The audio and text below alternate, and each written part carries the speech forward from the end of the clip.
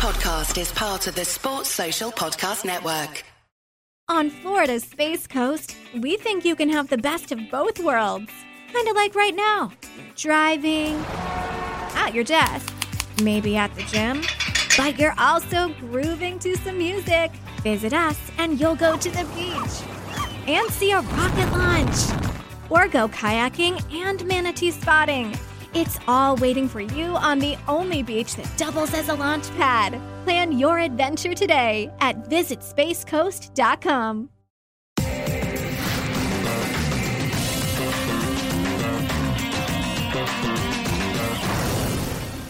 Hello, everyone, and welcome back to Cricket Unfiltered. I'm your co-host, Menners. Joining me, as ever, is Jaleesa Apps. Jaleesa, how are you? I'm good. How are you? Oh, great to have you on the show again. We're lucky that Paul's turned up today because we were supposed to do the show a bit earlier, but he got a media request to go on Sport FM in Perth, so he pushed us back for the radio. Paul, could you squeeze us in your media schedule today? Well, Tom Cruise wanted to talk to me as well, but I got a good plug on the Perth radio. Yuri's really nice, and I said that this was going to be well worth listening to, this podcast. So let's not disappoint any new fans from Western Australia. That's awesome. Go, Paul. He's a star. So in this episode of Cricket Unfiltered, we're going to discuss Australia's tour of the UK. We're going to wrap up all the cricket headlines, including another crisis for cricket. It's been a constant theme this year, cricket in crisis.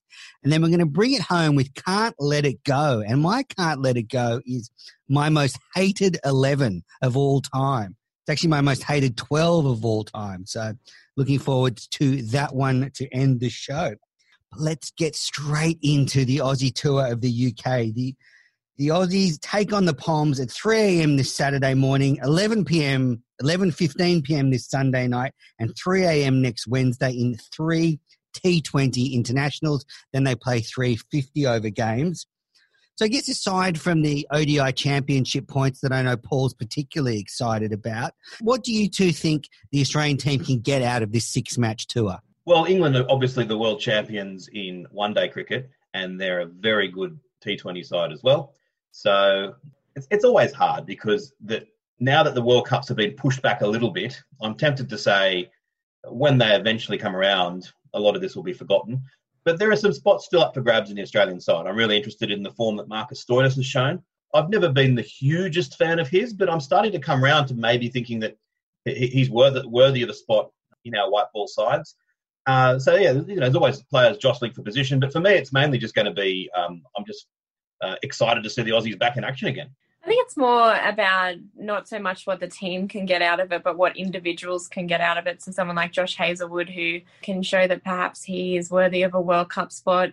Again, like Paul said, it's a little bit hard with the World Cup being all up in the air and having been moved, but it does give those players a little bit more time to show what they can do. Agree. Glenn Maxwell scored a century in the second warm-up game, and he spoke to the media on scene, and have a listen. All you can hope for, I suppose, is the middle order batters. There's a bit of a fight there for spots and for guys to put their hand up and make some big scores and give the selectors something to think about is brilliant. And can't just have Warner and Finch and Smith making runs all the time. We've got to have some other guys contributing as well. So for us to make some runs in the middle order is really rewarding. That was Maxi there, and I guess that's the area that the Aussies need to work on. In the 50-over World Cup last year, they fell short with their all-rounders. Australia could have 3 white ball World Cups in the next 3 years with 2 20-over World Cups and the 50-over World Cup in 2023. So they really do need to find some all-rounders that can contribute in the big matches. I'm excited that Maxi, 108 off 114, that must be one of the slowest centuries he's ever scored in any type of white ball cricket. Yeah. I mean, he has the highest strike rate in Australian history by a million miles.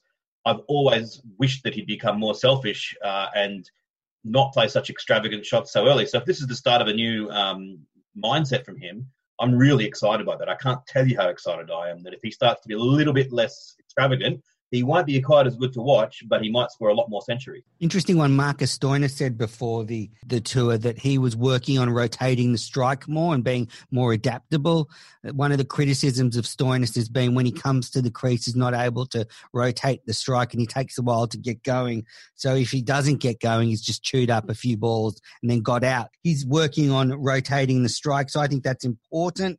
And yeah, I think Maxwell and Stoinis are, this tour for both of them is crucial, probably more so for Stoinis because if he has a bad tour, they could, look for some other all-rounders to fill the spot. You could have Daniel Sams or Chris Green or one of these players coming through. I love the fact that he's doing that. He's absolutely right. There have been too many crisply struck drives to sort of mid-off and mid-on early on in his innings. Steve Waugh kind of went down that path as well. I think Simon Kadich did, that once they started really focusing on getting singles, their batting improved significantly as a result. So good on him. And as I said, I'm willing to become a fan. What do you both think about back sweat being the new method of ball shining? It's kind of gross, isn't it, to think of like a bowler just rubbing the ball down his back and shining it up. What have we come to? It's no more gross than spit. That's true. But it's just back and ass sweat are kind of the same. I wonder how much research has been put into whether, like, is it a bit of a show not using spit? Is it more of a show than it actually is? Because if the players are all tested negative, like, is it, I don't know if it's maybe a little bit more. It's where the body's exposed to other sweats and fluids. So obviously your arms are out all the time. Someone could spit on that and have COVID. But I mean, if they're all tested negative to COVID, then you can't transfer something you don't have. True, yeah, for sure. So I wonder how long this will last. But I think your point is a good one, because I think to a point it is maybe a show that if they were licking the ball and spitting on the ball and high-fiving each other and hugging each other, theoretically that's fine if they've been in the bubble for that length of time. Yeah. But when you've got nationally 1 million people tuning in to watch them, that's possibly, the governments don't want that look, because that's not what we want people in normal society doing who haven't been in a 2-week bubble. Yeah, I do wonder how long it will last. Is that just going to last till there is a vaccine? And if there isn't one, are we never going to have spit in the game again? Because I do find it hard to believe that if everyone's tested negative, it doesn't seem like there's a problem. But you're probably right, Paul. It's probably more of for a public perception, which I think is important. Maybe each time that they could allow it, and then each time it happens, they have a pre-recorded disclaimer from David Warner or something saying, don't try this at home. It's going to be really interesting what they do in grade cricket and the grassroots cricket back in Australia. Are you going to be able? You're obviously not going to be able to use. You're just going to have to monitor everyone and make sure no one. Are they going to use sweat? I don't know. And it's going to be hard to police because it's not like professionals being retrained and conditioned. You can have these blokes turning up who for their whole life they've spat on the ball and shined it, and all of a sudden they can't do it. I think it's going to be tough. Yeah, and that's all people who haven't been COVID tested. And what do they do then? Just call off a whole competition? I'd really like to know if anyone knows out there, because I'm sure there's people listening that have a lot to do with grassroots cricket. I'd really like to know what their discussions are around that.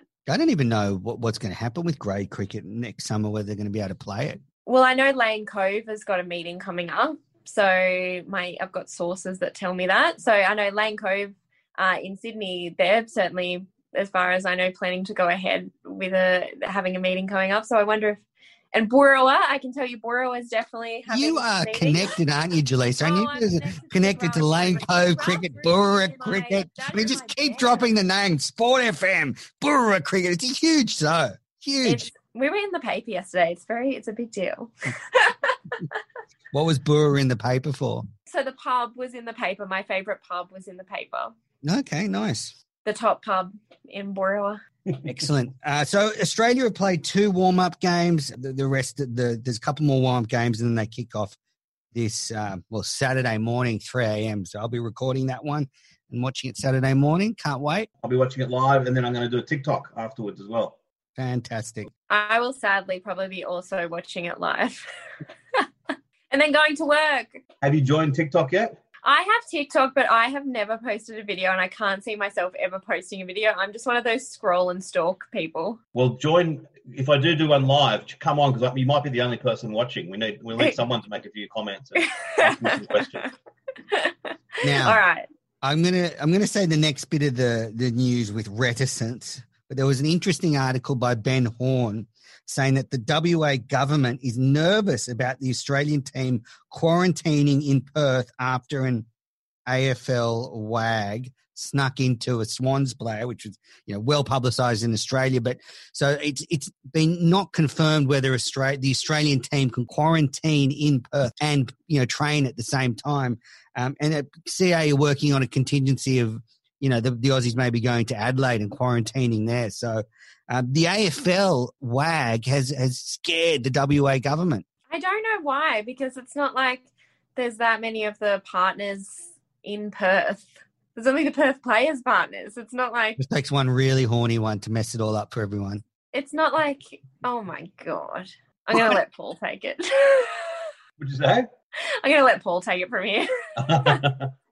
Well, I actually empathise with the Premier. I think that if I was in a position of Premier of any state, I'd be terrified of one spark setting off a repeat of what's happened in Victoria and then have all these deaths and horrible things happening. So I can understand why they'd be thinking all it takes is just one slip up and potentially things could go wrong. So they would want some ironclad guarantees from Cricket Australia that everyone's going to take it very, very seriously. I think that was a very player in the Swans, wasn't it? Like all the cricketers have been around for a while. They're pretty, mature, and it's not going to be like any of the New South Wales partners are going to be able to get into WA.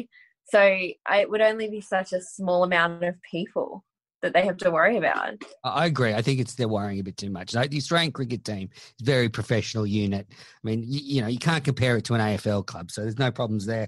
All right, so that's the tour. One of the big talking points has been the coffee.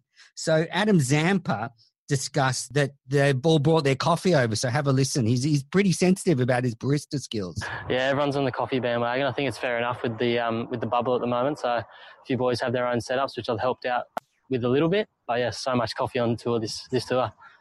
Are you feeling a bit threatened by Stoinis and all these guys who've got their own little recipes? You've got AJ Ty here, who's supposedly the coffee king. Is it like you feeling your patch has been trod on? AJ Ty, the coffee king? Don't know about that. I'm happy for everyone to have a crack, but I know from experience and what I tasted in my own cup this morning that I reckon I've got it over everyone. You make one for him or let him make one for you, or doesn't work? Nah, not. It's invite only to the Love Cafe. Who's on the list? Just Stoinis, Richardson, Carey at the moment. Yeah. So it's close shop. Close. Yeah, it's invite only.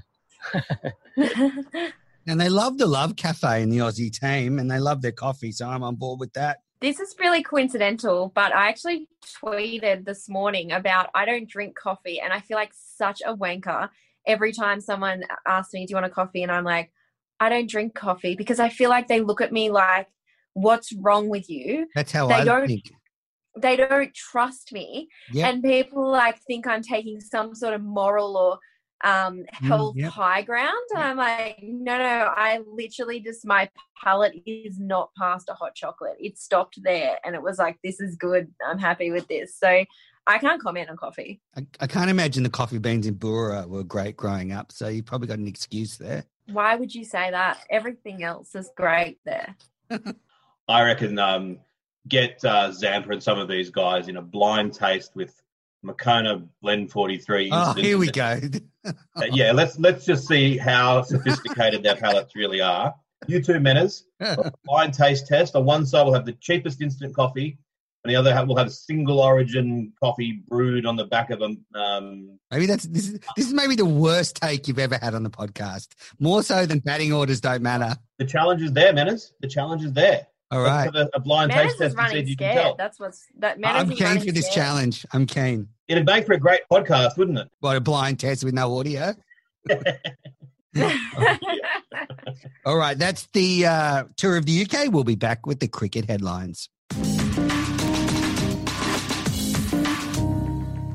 You're listening to the Cricket Unfiltered podcast. I'm Menas. I'm with Jaleesa and Paul. And let's get into the cricket headlines brought to you by Piccolo Podcasts.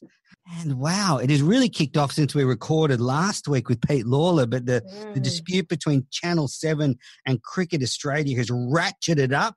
And it is believed the Channel 7 legal eagles have focused their attention on a clause which refers to an onus being on Cricket Australia to produce a season of competition that is equal to others around the world and which cannot recede in quality from one summer to the next. And Channel 7 is saying, well, the Big Bash this summer could be minus 30 or 40 of Australia's best players and therefore will not be good enough. What have you two thought since last week about this issue? Well, firstly, just as an aside, if that's what a legal eagle does, I think that's what a first-year law student could do. It doesn't sound like it's a terribly sophisticated pickup. It sounds like one of the most obvious parts of the contract. But, yeah, we'll leave that aside. I'm really, really melancholy about this because if this goes wrong, and I'm still optimistic that it won't, where does that leave cricket in this country? You can't offend one of the three main broadcasters when you haven't got great relationships with the other two already. ABC and SBS wouldn't be able to afford it, and they wouldn't want it there anyway. So I think that the all the power here is with Channel 7. And as a cricket fan, I want cricket to be on with a loving relationship with one of the two big free-to-air broadcasters. And any time that is under jeopardy, I get nervous. Yeah, I'm the same with Paul. I really am very concerned about the bargaining power that Cricket Australia has at this point because, as Paul said, they don't have a great relationship with the other two broadcasters. Can't imagine Nine would want cricket again. It's got tennis now. I don't know, Channel 10, would they have the money? They seem to have let people go. And then you've sort of left just with Channel 7.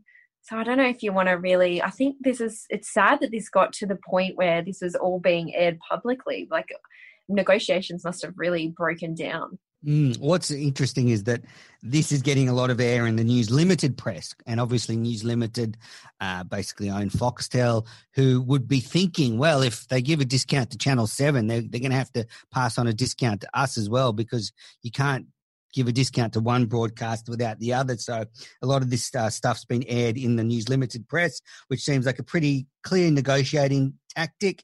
Now, this is what Channel 7, James Warburton, said about Cricket Australia. It's the most incompetent administration I've ever worked with no appointed full-time chief executive officer at a time when the sport needs strong leadership to steer through these extraordinary times. Kevin Roberts was let go early on in the pandemic. Now he's been replaced temporarily by Nick Hockley, who was in charge of the T20 World Cup, who's been on this podcast. But I just don't know if he's the right man for the job right now. Do you two have a view on this? I don't have a view on Hockley in particular, but I do think that something that Peter Lawler said on the podcast last week was the same as what Mark Taylor said to me 2 months ago, I think it was, that I interviewed him, that cricket has had too much time. That's been what's killed it, is that with NRL and AFL, they had to sort everything out so quickly, every party involved. And cricket has had this luxury that you would think is a luxury of waiting and seeing how the pandemic goes. But as a matter of fact, it just means that you end up taking longer with your decisions and nothing actually gets sorted. Yeah, I don't have an opinion on Hockley because I don't know anything about him other than this critique from Warburton, so that's not a great start. But I think that the worry for cricket is that Channel 7, I think, regret doing the deal. And if they had their time again, wouldn't have signed up to broadcast cricket. So I think they feel like they've got a bit of a free hit here.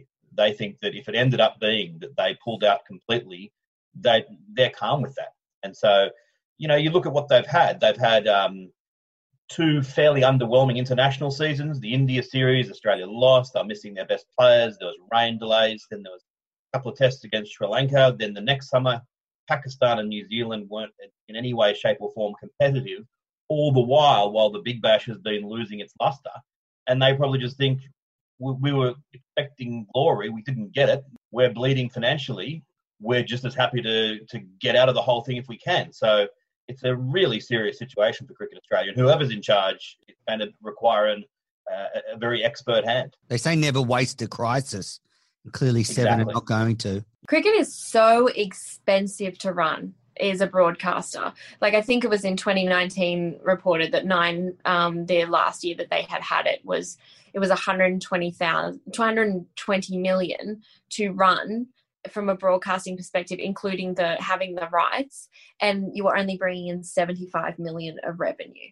So it's shockingly expensive to run for a multitude of reasons, because you've got crews all over the place, and you've got commentators, and a lot of commentators, and very expensive commentators, and it's an incredibly expensive sport to run, and maybe they're realizing that. I don't know. And with the duplication, you're not getting the cachet that you once did. I mean, when we were growing up, the cricket was not on Channel 9, so our TV, when you turned it on was on Channel 9, and therefore it stayed on Channel 9 as the default all year long. Yes. And it was there were many, many households where that was the case. Channel 7 haven't got that. I think partially because of the dilution with Foxtel getting it, and just the landscape has changed. And so then, when you've got to spend all this money as well on the technology, like there's constant brinkmanship about what's the newest technology that can be brought in. It's a lot. It's far removed from the simple days when Nine had it in its heyday and we're just making an absolute fistful of money every day. That's bang on, Paul, because people don't realise, like, people wonder, well, why would you buy something that loses so much money? And the whole point was it was in a non-ratings period too, so you're not even getting ratings from it, but you'd set up your whole year. You'd promo your other shows during the cricket, and as they do in the tennis. And yeah, so it's not just about making money, but then if you're not bringing in any revenue, because you're not even bringing in like much revenue because there's not a lot of advertising around at the moment. It's just become such an expensive thing to run. I think the worst thing, and I think Paul and I have said it so many times on this podcast, was for cricket was to have those limited overs go to Fox, because I just think that's a way to kill them off. Look at what happened to Super Rugby. It went to Foxtel or the pay TV, and no one really cares about it now. Yeah, and I think that it also sets up a real conflict of interest where for Cricket Australia, the white ball internationals are massive because that's what the Indian broadcasters will pay the most for. Yet for Channel 7, they are of zero relevance. So had Channel 7 been broadcasting the white ball internationals, that would have mollified them to some extent that they were going to be competing against the Big Bash, because they'd be getting the benefit of those. Given that they're not getting them, Cricket Australia is in this invidious position where they're trying to satisfy the BCCI and Channel 7, both of whom have just got wildly differing priorities. It's almost an impossible situation now that Corona has come in. I totally agree, Paul. Now, I just want to go back to the point I made about Nick Hockley just before we move on, that I think he's a very fine executive and I'm sure he's doing a good job. But I think this is played on right from with James Sutherland, that cricket in this country needs a figurehead, someone to lead the game visually, to be a leader like a Peter V'landys or someone that... Oh, sorry, was that an NRL reference? Sorry, can you say that again? My audio just dropped out. Can you say that again? I just used that as an example you'd understand, Jaleesa. We've gone from James Sutherland to Kevin Roberts, who both were not very public-facing, to Nick Hockley, who was even less public-facing, and a great guy, but maybe cricket is such a big game and it has an image problem. Getting a figurehead in there would be better, a stronger leader. So I've had a change of heart since our last podcast, you two. Oh, here we go. Oh, Disingenuous alert. Disingenuous alert. I think they should cut the Big Bash next summer. Oh. So I thought you were going to say you've fallen in love with rugby league. Oh. I thought you were going to say that the Edge is shit. I'm not going there again. I'm not touching that. I think that everybody could save face if just for next summer they cut the Big Bash, and everybody who's responded to cut the number of games, not cut the tournament altogether. Yeah, cut the number of games. So it's 14 games per team next summer. If you're going to have a diluted competition over a long period of time with lots of Australian players not there, why couldn't you just for next summer, in light of the COVID situation, cut it to, say, 10 games a team or even 8 games a team and just have a shorter, sharper competition and sort of reset for the next summer, rather than sort of stringing out the competition that just might not have the talent to sustain that leap. I hear where you're coming from, but surely Channel 7 could then say, wait a minute, we're protesting it, we're getting lack of value, and your answer to that is to rob us of 30 or 40% of the content. Yeah, you'd have to give them a discount, but that's why I mean Cricket Australia could save face. They could say, we're going to give you a discount for this summer just because we have to cut the competition in size, and next summer things hopefully will be back to normal. Yeah, I can see the logic in that, but I just think that money is so paramount that whatever the discount, Channel 7 would say, no, you need to give us a discount now, even if you deliver a full schedule. Sure, if you want to deliver an even smaller schedule, yep, but we want an even bigger discount. So I think financially doing that is going to make it even harder for Cricket Australia. But the problem is if the Big Bash goes ahead next summer and it regresses again, keeps regressing, then in the summer after next, you're going to have an even bigger challenge in front of you. So get ahead of it now. I don't think cutting it is going to help that. I think you're just in a bad situation at the moment. I don't know that tightening it up. I'm not against tightening it up, but I don't think it solves the problems that you've got. Well, I just think if the quality is questionable next summer, having a longer competition with more games will just sort of, I don't know, lengthen the pain, I guess. I certainly think, man, is one thing I've kind of had a bit of a change of heart as well. I was always saying I supported it going to a 14-team full home and away season. And I'm willing to admit that I think that I got that wrong, and that they would have been better off keeping it at that short and sharp competition that they had. And if they'd kept it on Channel 10 all this time, then it probably would have been, now in a much better state than it currently is. All right. There was an article by Chris Barrett and John Pierrick in the Sydney Morning Herald that says Cricket Australia is trying to lure some international players here with some funds outside the salary cap, some marquee players that we've seen in like the A-League here where Cricket Australia will pay for some talent. I mean, that would really help the competition, but you can bring in the talent, but if you're also at the other end losing all your Australian players, you still could have a couple of big stars playing with, a lot of sort of shield and grade players. I think that's okay, though. If they could pull this off, it could go a long way to fixing things because, yes, if you're going to lose some of the kind of fringe Australian players, that is bad, but give me the choice between 3 fringe Australian players or 1 genuine international superstar and 2 grade players. I'll take the second option any time because I think the star power lives out. So who they're going to get, I'm not sure. But if they could really get, Stokes or God forbid Dhoni or someone, and that would be amazing, then, if they could get Dhoni, then I think all is forgiven. But, they'd have to make sure that he played for every team. He'd have to play for all 8 teams. But that would be pretty cool. I hope the ACA lets them bring in a 3rd international player next summer. They're dead against it, but I hope they do too. Me too. Oh, unanimous. All right.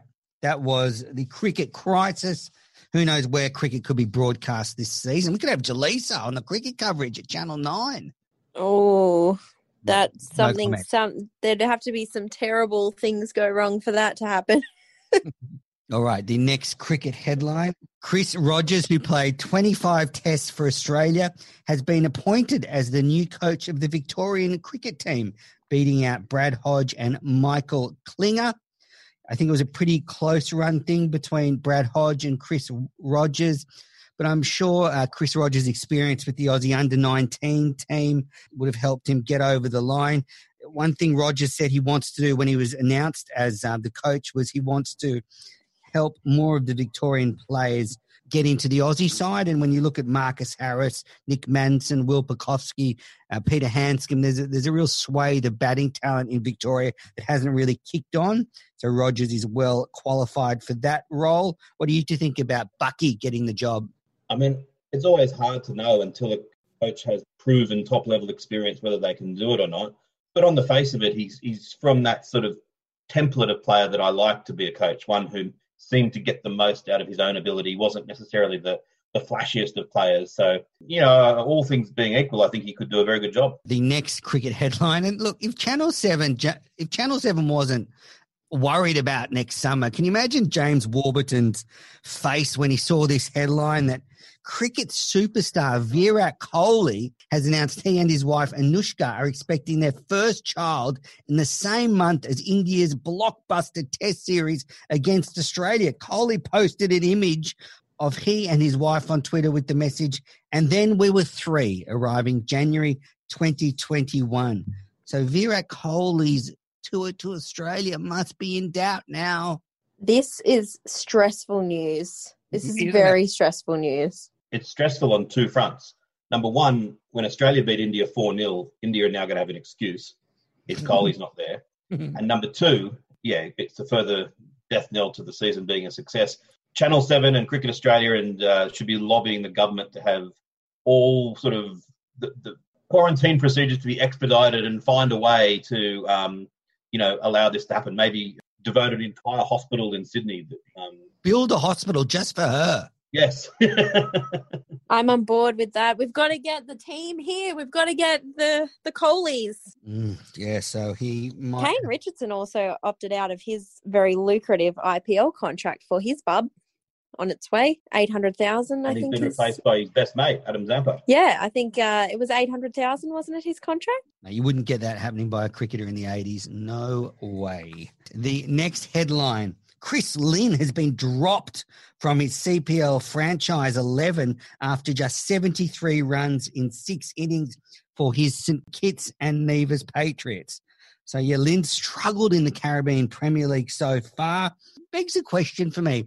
Someone like Chris Lynn, whose career is dependent on performing in these leagues, how much damage does it do to his reputation around the world that when he got, he's 70 runs in 6 innings, he doesn't play spin very well in these competitions? Surely it's going to really affect his sort of earning power over the next few years. I think it will until he proves that he's still got it. If he comes out and gets another opportunity and cracks a 70 off 30 balls along the lines of Pollard, then everyone will say, he's still got it, and then his value goes back up. But while there's that question mark of has he kind of is he going over the hill and can he no longer deliver, then yes, then his value drops. So hard with these competitions. You've got to be on from the get-go. You have no breathing room to get sort of ease yourself into it. It's so difficult. I also heard for them in particular in the CPL that, the restrictions are pretty strict. That Lynn was on the radio saying, you're pretty much restricted to your room, from the room to the game and then back to your room. So for someone like Lynn, who's a real socialite, likes to get out and about, I'm sure it's hard for him being just stuck in his room every night. Yeah. Although I think it was Chris Green I saw put a picture up of the view from their room, and this was a few weeks ago. I don't know if it was when he was in quarantine or if he's still in the same area, but geez, they got some good views over there in the Caribbean. It wouldn't be a bad place to be playing cricket, that's for sure. Yeah, beautiful. All right, the last cricket headline is going to be taken away by our English correspondent, Paul Dennett. Well, what were we all doing back in May 1999? That was the last time that the England cricket team was ever shown live on the BBC TV. It was a sorry match where England were eliminated from the World Cup, and they haven't been on the BBC for all this time. They went to Channel 4, free-to-air for a little while. But the last 15 years, it's been Sky only, except for the impromptu coverage by Channel 4 of the 50-over Cricket World Cup final last year. Well, the second of the T20s between England and Pakistan that's just taken place over there was shown live on the BBC on a Sunday afternoon. And it's a feel-good story because the audience peaked at 2.7 million. And at the same time on Sky, the audience there peaked at 490,000. So you can see the enormous difference that having it outside the paywall makes. And the game itself was pleasingly, normally the way that cricket shoots itself in the foot, I would have expected it to be a flat wicket and one side got 90 and the other side cruised to it and it was boring and whatever else. But it was actually a highly watchable game where England chased down 195. So Owen Morgan scoring 66 off just 33 was the highlight. So at least the newcomers to cricket had something to watch. By all accounts, it was trying to dumb it down completely. They had an explainer as to basically what cricket was and how it worked for all these people who haven't seen it. And I think some of the hardcore fans were annoyed at the banter and everything else. But I think that's what you get when you go free to air. You've just got to try to cater for those who aren't interested in the sport. So it's a sort of a further warning as to how much Channel 7's situation with Cricket Australia must be taken seriously, because in the 15 years that they've been behind a paywall in England, the game has suffered dramatically. And as soon as they get a little bit of oxygen, you can see that there's still an appetite for cricket on free television in England. So a qualified good news story coming out of England. I don't hate the idea of dumbing it down. I know some people might find it annoying, but cricket's a very complicated game if you've never watched it before. It is probably the hardest thing to watch. So I don't hate the idea of dumbing it down and getting new people in. I agree. And I think sometimes if you spend a lifetime watching a sport, as I have, and we all have, you can forget, because you know something so easily, you can forget how difficult it might be to the uninitiated. Oh, for sure. Especially when you go to explain it to someone, like when someone goes, oh, I don't understand cricket, can you explain it? And you're like, yeah, sure, this is how it, and then when you're explaining it, you're like, actually, this game makes no sense until you get it. Well, that was the cricket headlines brought to you by Piccolo Podcasts. We're going to take our final break, then we'll be back with Can't Let It Go. But if I can just ask you, if you've got a moment, go and rate and review the podcast on whatever app you're listening on. And you can follow us on social media at Oz Cricket Pod. That's AUS Cricket Pod on Twitter and Instagram. All right, back in a moment. And welcome back. It is Can't Let It Go time. Let's start with Jaleesa. Well, I hate to turn this into the Warnie segment, but it seems like I am every week. So whatever, embrace it. Why can't let go that the Bradman Museum in Bowral doesn't open on Sundays?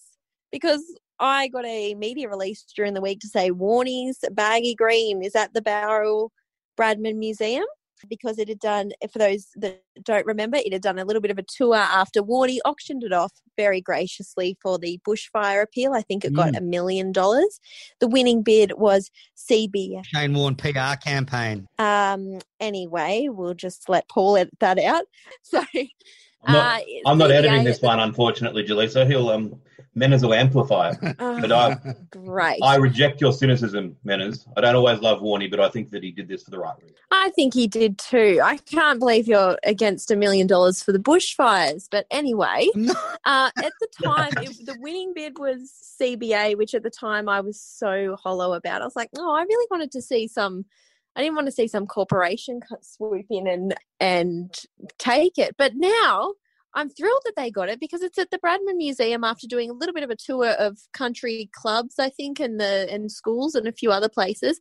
It's now at the Bradman Museum. Unfortunately, I had to go to Canberra overnight on Sunday, and I thought on the way down there, this is awesome. I'm going to call into Bowral and see Warnie's Baggy Green, and they don't open on Sundays. Oh, that sucks. So I have still not seen Warnie's Baggy Green. But anyway, that'll be a Saturday trip coming up. We need to record an episode of this show at the Bradman Museum one day.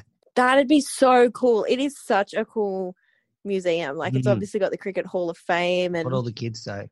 Cool place. It's so good. But if you can get down there, well, wherever you are in Australia or overseas, where you can't come in yet, but put it on the list. Shout out to my friend Faraz, who is connected somehow. He's got some connections at high places at the Bowral Museum, and they actually let him go there one time and actually get the golf ball and the stump out and have a go against the brick base of the water tank that Bradman used to do. It's his Yeah, they do. They let you do that. I thought he did it I thought he had to call in favours to allow it to happen. No, anyone can do that, Paul. Paul, what's your can't let it go apart from believing everything you hear on Twitter? My can't let it go is that I am sympathetic to James Warburton's position and Channel 7's position, but I can't let go this quote when he was describing it.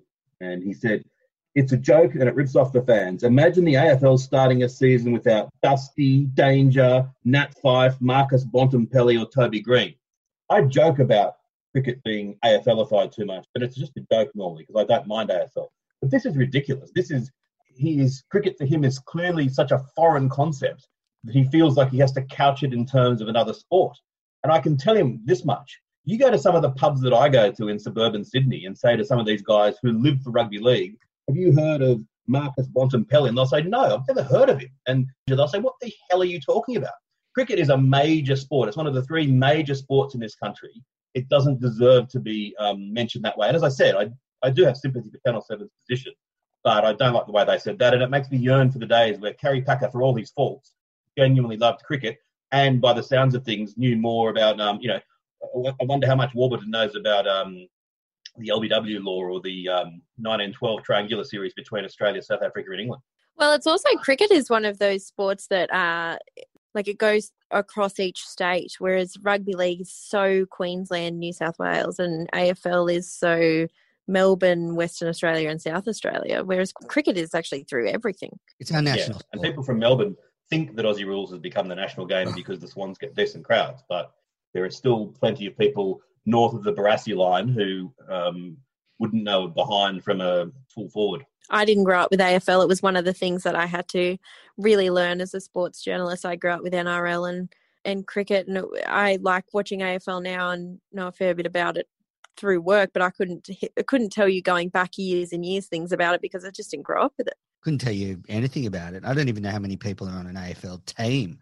So that was Paul's Can't Let It Go. Okay, my Can't Let It Go. I was listening to another cricket podcast, The Bowlology Report by Damien Fleming, and he does a fine job. Sounds often patchy, but for a fast bowler, Flemmo's pretty good. But he had Limo on, who's a comedian and on the radio here, and he read out his most hated 11.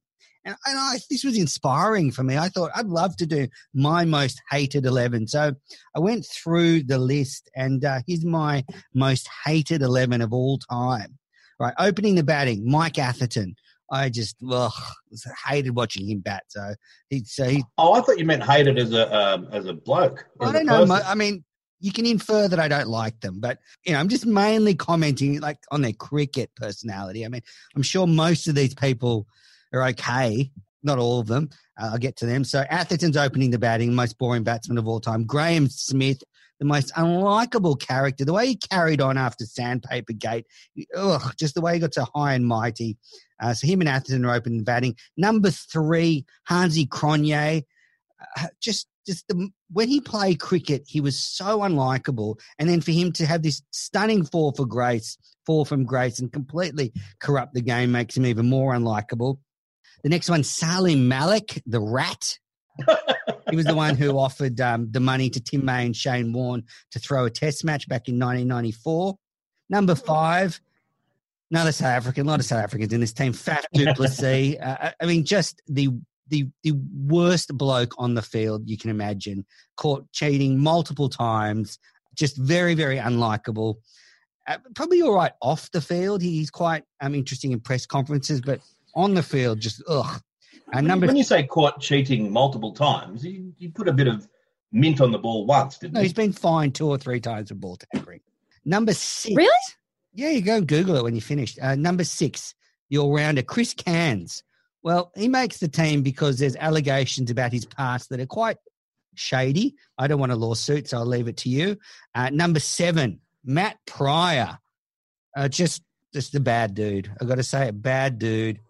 Arrogant. Didn't like him when he was playing for England. So he's the keeper. Number 7, Stuart Broad. What? Just not only like a schoolboy wanker type, but you're kidding. Inflicted so much pain on me on the cricket field. I can't help but hate him. Number 9. Number 8. This is a tough one, but I've put Dale Steyn in here, and this is a grudging one because I respect him, but his skill was awesome. But he just used to destroy Australia. And when you get fired up and get really into it, he was very abrasive and unlikable. But if he was on your team, I think you'd love him. Then I've got 2 spinners to round out the 11. Harbhajan Singh, he's number 10. You wouldn't remember this so much, Jaleesa, but in the early 2000s, he was just a tormentor of Australia, and he used to rub our friggin' nose in it. Do you remember that, Paul? Oh, yeah. And I think that in many ways he'd be the one I agree with you having in this side the most. He was a good bowler, but I thought that some of his antics have been very, very disappointing, especially what he did with Andrew Simon. And then number 11, Another spinner, Graham Swan. Another just an unlikable Pom. Just that typical sort of Pom that just rubs you the wrong way. He looks like joking around and having a good time on the field. Yes, I didn't like him at all. And 12th man was Alan Donald, White Lightning. Again, respectful pick. Hated him as a player, but terrific bowler. Well, I suppose in summary, just listening to that team, I'd just like to send a warm good day to everyone listening to this show from England and South Africa. I'm sure you're feeling very loved at the moment. That's so much about so many people from England listen to us too.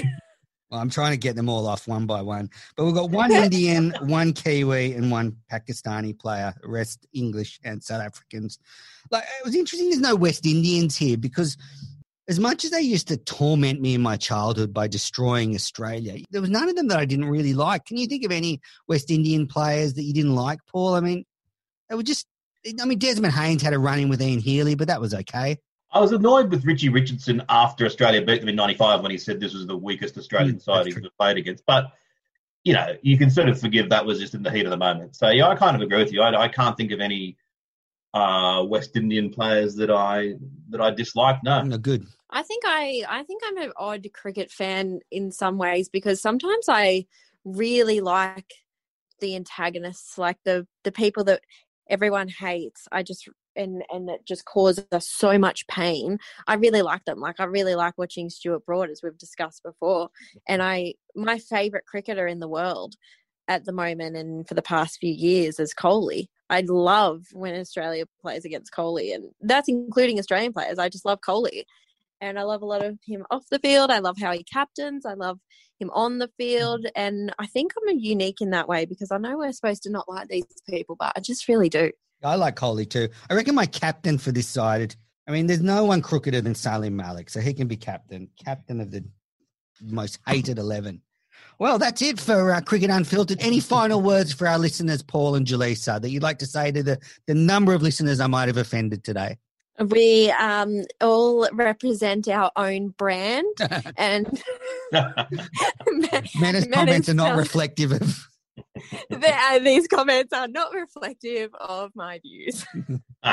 Well said. All right, well, that's it then for this edition. Please keep listening if you're from England.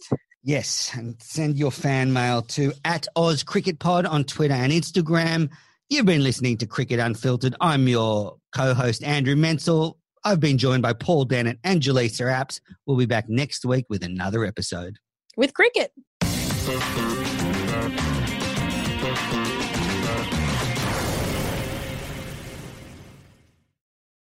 Sports Social Podcast Network.